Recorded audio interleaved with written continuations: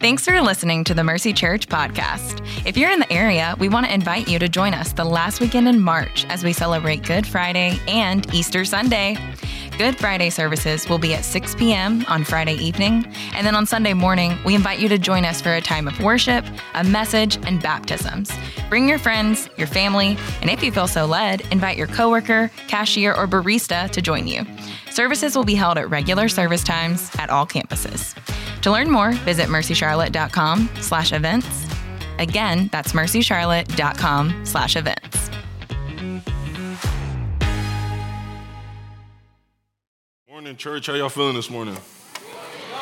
Man, for some reason, I thought I had left all the bipolar weather in Texas, but I guess it followed me here. It was freezing this morning, but praise God, because it's going to get good later on in the day, so let's just be thankful for that. I just want to open us up with a word of prayer, and then we'll dive right into what God has in store for us today. Dear Heavenly Father, first and foremost, we love you so much. God, and I pray, Lord, as we dive into your word today, Lord Jesus, as we seek your face, Lord, I pray that not only are we impacted by it and changed by it, Lord, but that we be like Paul and Silas, Lord Jesus, who, as they went into Thessalonica and they reasoned with the Greeks and the rabbis there, Father, may we be accused of turning the world upside down as they were. God, thank you for the gospel that you give us to preach. Thank you for your word, God, that you give us to sustain us and give us life.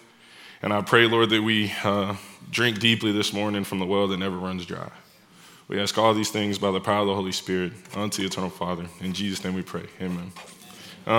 I must say, as a Texas boy that never thought I'd ever leave Texas, and yes, I'm bringing up Texas in the sermon early, only to say that I didn't think I was going to love it out here this much. And so my wife and I feel so welcome here, and we're falling in love with this church even more than we thought we possibly could. So thank y'all so much for that. Just blessed to be here.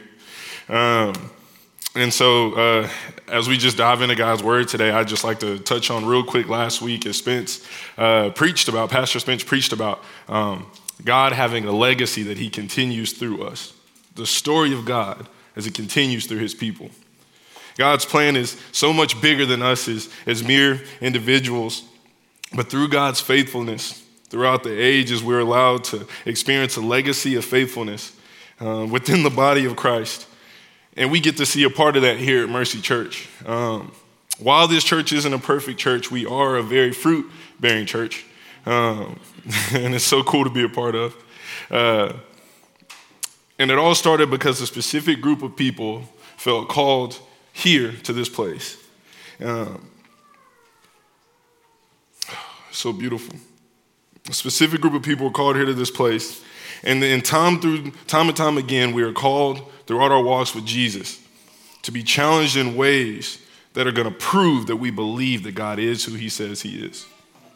And let's just face it, lasting legacies are not easy to build.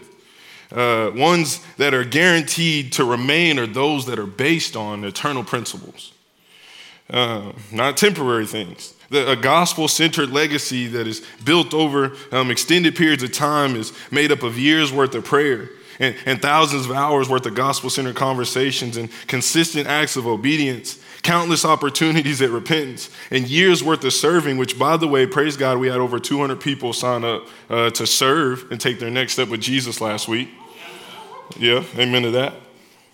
And then on top of that, throughout this legacy that we're building here upon the kingdom of God, we get to rejoice at every opportunity that we get to see God showing up in other people's lives, even whenever we're celebrating for our brothers and sisters in Christ, more than we might be celebrating in our own lives. And it can be tough sometimes to celebrate with others. Like, I don't know if your favorite college basketball team in North Carolina goes to the Mighty Dance in March 51 times, right? And have a record holding 130 victories, which is pretty impressive, alongside another record holding 21 Final Four appearances with 12 championships, but only winning half of those has got to be kind of tough. Impressive, but tough. And the last one happened in 2017, which really wasn't that long ago, but COVID makes it seem like it was much longer ago than what it actually was. But I hope it's not too soon to be roasting North Carolina. Anyway, But that brings me to the text that I'm convinced that as believers that we sometimes get caught up in seeing our walk with Christ as a snapshot in a moment when it might not feel that well, when it's really a rolling film. Moses consistently gets caught up in the magnitude of his assignment, but ultimately has to come to the point where the rubber meets the road, and he has to prove that he believes that God is who he says that he is. And he's called to carry that out through the way that he takes his next steps.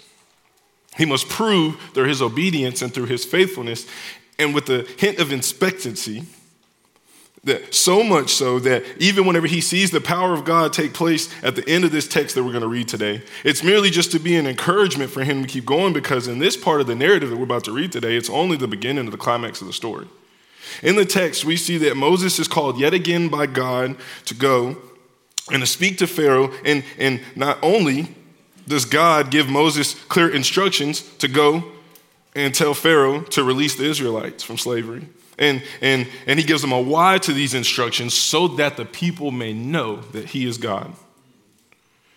God tells Moses what the initial results are going to be, that Pharaoh's heart's going to be hardened and that he's going to say no. Even though that plays right into God's plan, it's not a very encouraging situation to be in, because Moses is going to speak to arguably the most powerful monarch of the age, risking his life and safety just to hear a big fat no.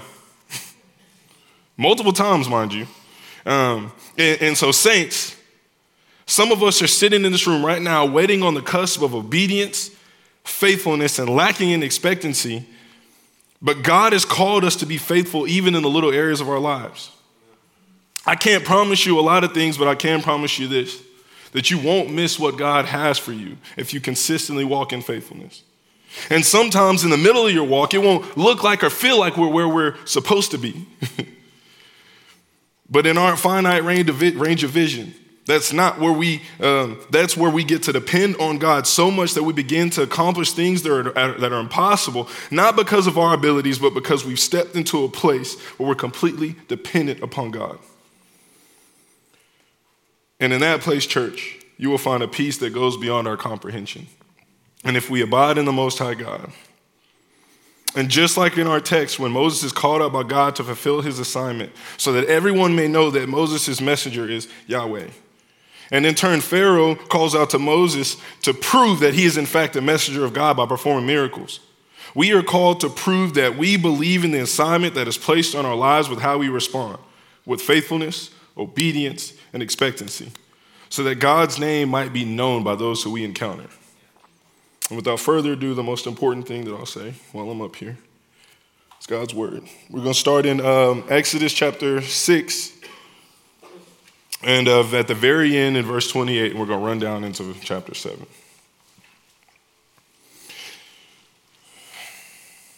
And it says that on the day when the Lord spoke to Moses in the land of Egypt, the Lord said to Moses, I am the Lord. Tell Pharaoh, king of Egypt, all that I say to you. But Moses said to the Lord, behold, I am of uncircumcised lips. How will Pharaoh listen to me? Speaking to my first point, church, is that our limited sight will keep us from obedience. Here we get to see that God gives Moses the command, and even whenever he starts his sentence, he gives us the why, the command, and why obedience is necessary. Because he is the Lord. On reputation alone, he is deserving of our honor and glory and praise. We should be praying constantly for the Lord to give us willing hearts that submit to his will, because this isn't the first time that Moses is offered an objection of this nature. He wrestles with this all throughout the entire book of Exodus. Most of our struggles aren't a one and done situation as much as we would like and be comfortable in those spaces. We see all throughout Scripture the heroes of the faith are struggling their entire lives to fulfill God's calling on their life. This is a normal occurrence. One of the things that stood out to me in this text was how Moses phrases his insecurities this time. He refers to himself as having uncircumcised lips. Why would this be significant if circumcision is a covenant that belongs to the Jews, and yet the topic at hand is about going to Pharaoh, who is not of the Jewish faith, or even a convert of the faith, as we're going to see, And therefore, this has nothing to do with the conversation or the covenant that God made with his people. And essentially, it's another way for Moses to articulate in saying that he's unskilled or he's unprepared to do what God called him to do. And the irony being that God is the one who called him and asked him to do it. So my question would be, who are we to consider disobedience when God calls us? Moses felt discouraged because this is not his first attempt to talk to Pharaoh. The first time he went, he knew it was doomed to fail, but it was by God's providence. But in that moment, I think that we're able to glean that the perceived failure was supposed to point to the overall picture of God's goodness. Our limited sight will keep us from obedience, which is why we see Moses push back and hesitate instead of walking forward in obedience until the next part of the text. Matthew 4:19 says, and he says to them, "Follow me and I will make you fishers of men." So here we see Jesus telling his disciples to come and follow me and I will make you fishers of men. And so if anybody in this room has ever gone fishing before or even knows a person who's fished, which should pretty much cover everybody, or if you you'll know that the reason why they call it fishing and not catching, or the reason why they call it hunting and not killing, is because most of the time whenever you participate, we don't get as much as we usually want. And if you do, either you're lying about it or nobody likes you. But what we see here is that if it's a life or death situation when it comes to being a fisherman of men, that if we really saw it as a life or death situation, as if we were fishing or hunting to feed our families, we would wait in a holy amount of time until we caught something or until we killed something. Because if we're committed to God who was more concerned, if we were committed to a God who was more concerned with our results and insecurities more than his glory, then honestly, he wouldn't ask us to do anything ever. God calls us to be obedient and to walk in that obedience. And our job is not to be concerned with the results. We live in a culture that is hard-pressed to endure extended periods of time for the sake of obedience. And so even though Moses does offer pushback yet again, we see him walk in obedience due to his faith in the one that called him. Which brings us into chapter 7, verse 1, or it says the Lord said to Moses, "See that I have made you like God to Pharaoh, and your brother Aaron shall be your prophet. You shall speak all that I command you, and your brother Aaron shall tell Pharaoh to let the people of Israel go out of this land. But I will harden Pharaoh's heart, and though I multiply signs and wonders in the land of Egypt, Pharaoh will not listen to you. Then I will lay my hand on Egypt and bring my hosts, my people, the children of Israel, out of the land of Egypt by great acts of judgment. The Egyptians shall know that I am the Lord when I stretch out my hand against Egypt and bring the people out of Israel from among them." We prove that we believe in God by our faithfulness.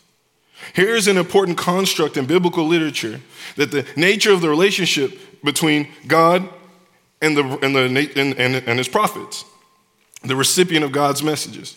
Understanding the generalities of this relationship will help us better understand the text and what God is trying to say here. So first and foremost, he's saying that Moses is going to be like God, but he's not literally referring to Moses as God. He only does that because throughout the entirety of Scripture, God is the primary messenger, and God would usually elect a specific individual to receive the message with the intention of passing it on. This was a huge deal because if a prophet ever said anything that was contradictory to God's character, or anything that contradicted his previously stated word, or if they made a prediction about the future and it didn't come to pass, well, then it was the death penalty. They were pretty serious about prophets in the Old Testament. And that was only if they got it wrong even one time. So shout out to the people whose bracket got destroyed before the Sweet 16 and you just swore, this is our year, but it wasn't. As a lifelong Cowboys fan, I feel your pain. But to think that most of the time when prophets had a message that God sent down to the people, nobody liked it. Because God's word usually contradicts our nature. And prophets were threatened, they were killed, and they were overall just treated bad and persecuted. The phrase, "don't shoot the messenger," comes to mind when I think about the relationship between the prophets and the people. But it took an extraordinary amount of dedication and faith to not only trust the ultimate messenger, God, who spoke the message, through his vessels and the prophets, and that and even the faith to receive what God had to say, their callings were usually contradictory, again, to our human nature. And just so y'all know, the following story I'm about to tell is not parenting advice by any means. You run your house how you want to. But this was my reality growing up. My mom had 2 rules growing up when we were in school, when it came to fights in school. And some of y'all probably know exactly what I'm about to say. Rule number 1 is you better not start no fights. And rule number 2 is if you happen to be a part of a fight and you're there and it's going down, you better not lose, otherwise you're going to get beat up twice. Once at school and one more time when you get home. No, I'm just kidding. That wasn't the rule. The second rule was don't let anybody pick on your little brother. That was the second rule. And so she wanted the world to know how tight we were, how tight-knit we were.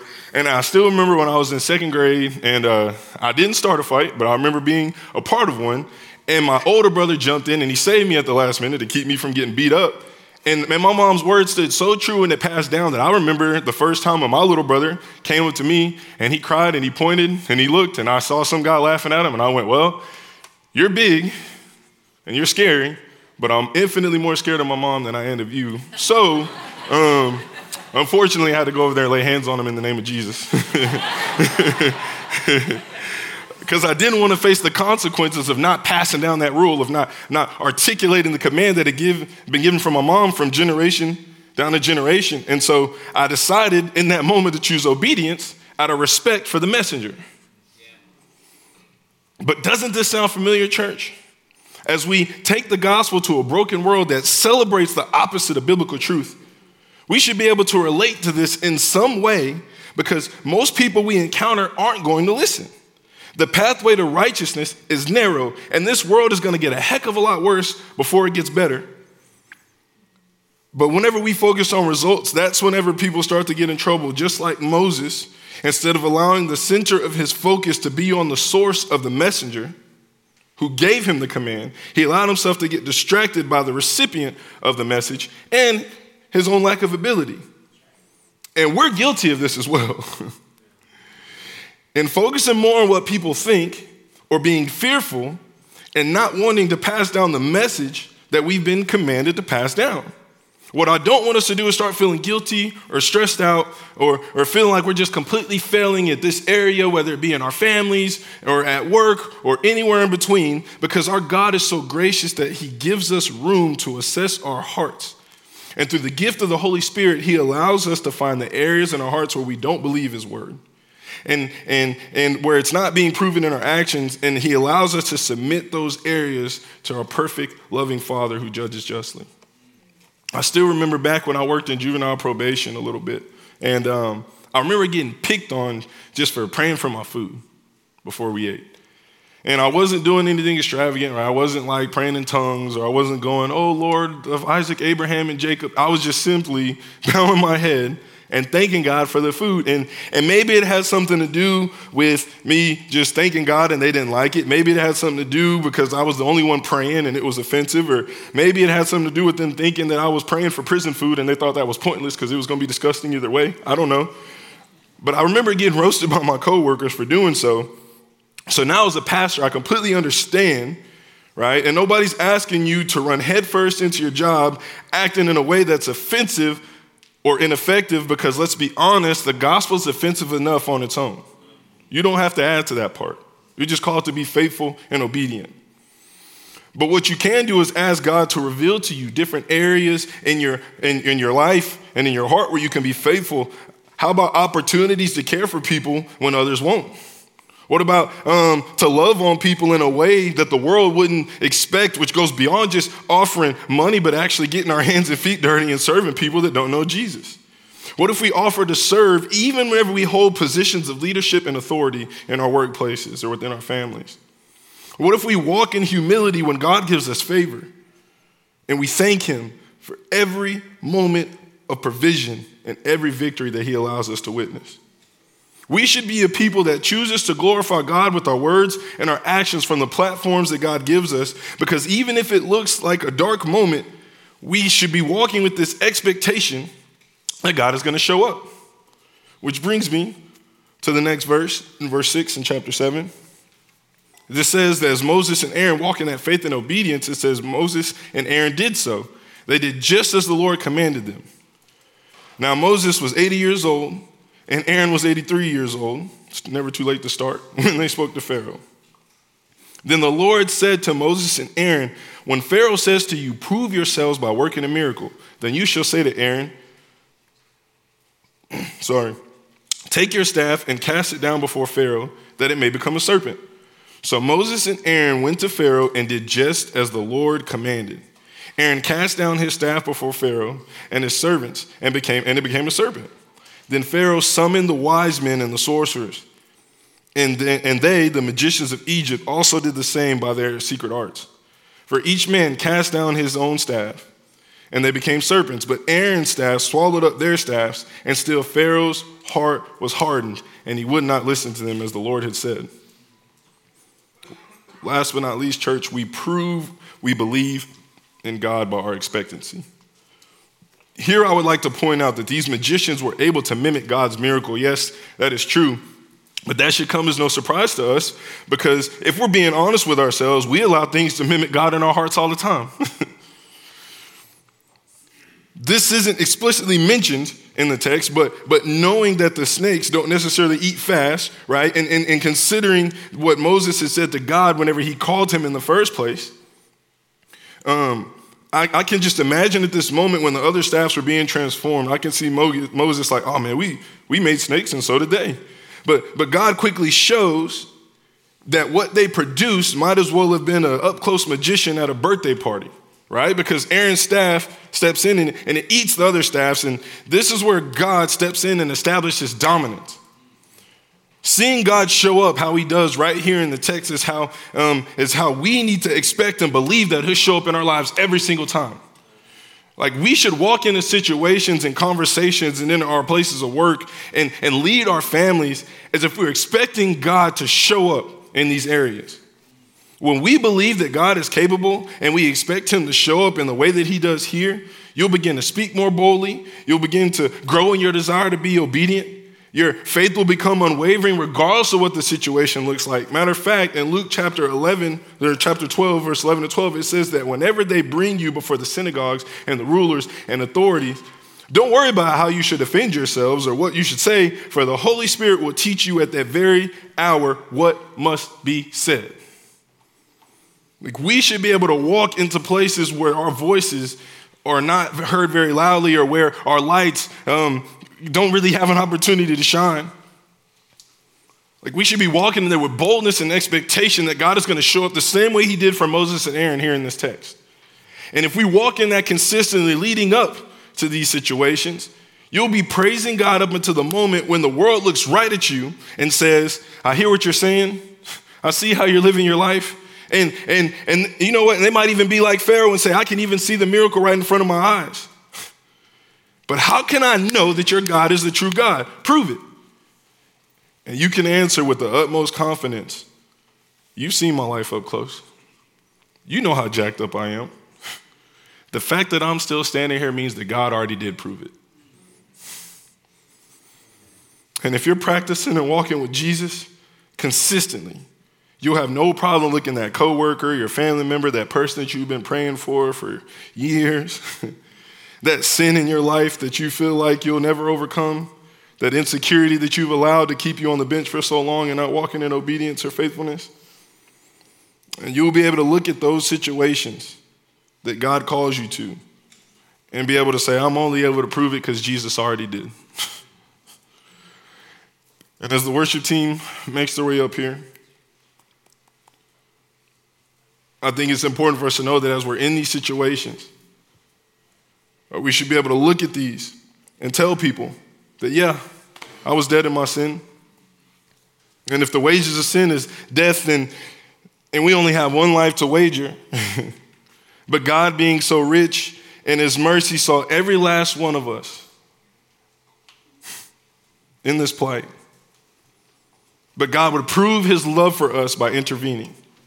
He sent his only begotten son down to live a life that we couldn't live so that whenever we have to face death, we have an advocate that we now belong to, that tells us not only that we belong to him, but he proves it through his everlasting love. We can experience through Scripture watching God kill his only begotten son for things that we did with a smile on our face, because we thought it felt good at the time. But only by his grace and mercy 3 days later did he prove that he had power over death by walking out of that tomb and into eternity and offering us a place with him, that if we would only believe that he is who he says he is, and that he did all that he says that he accomplished in his word, that through his life we can make known the gift to others by how we prove it. Dear Heavenly Father, God, you are so wonderful. God, and I thank you for showing us the ultimate form of love. Lord God Almighty, we are in need of your grace and your mercy. Father God, and I ask that you give us favor, Lord, as we begin to step into these places, Lord, into our work, where we've already made some jokes, God, that don't sound like how you would want us to talk. And we've already acted in ways, Lord, that don't glorify your name, Lord, but I pray that you offer us redemption in those places. God, even if we've never even said a prayer for your food around our coworkers, God, I pray that you, Lord, give us favor in the areas to be able to proclaim your name. And then even if we've already made mistakes with our families and our kids are watching, Lord Jesus, let your redemption rule and reign supreme there.